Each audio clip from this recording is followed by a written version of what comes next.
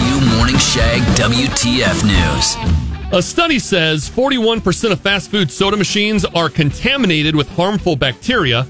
Only 41%? It's like fast food restaurants aren't even trying anymore. Okay, all right. Prince William secretly went jogging in New York City.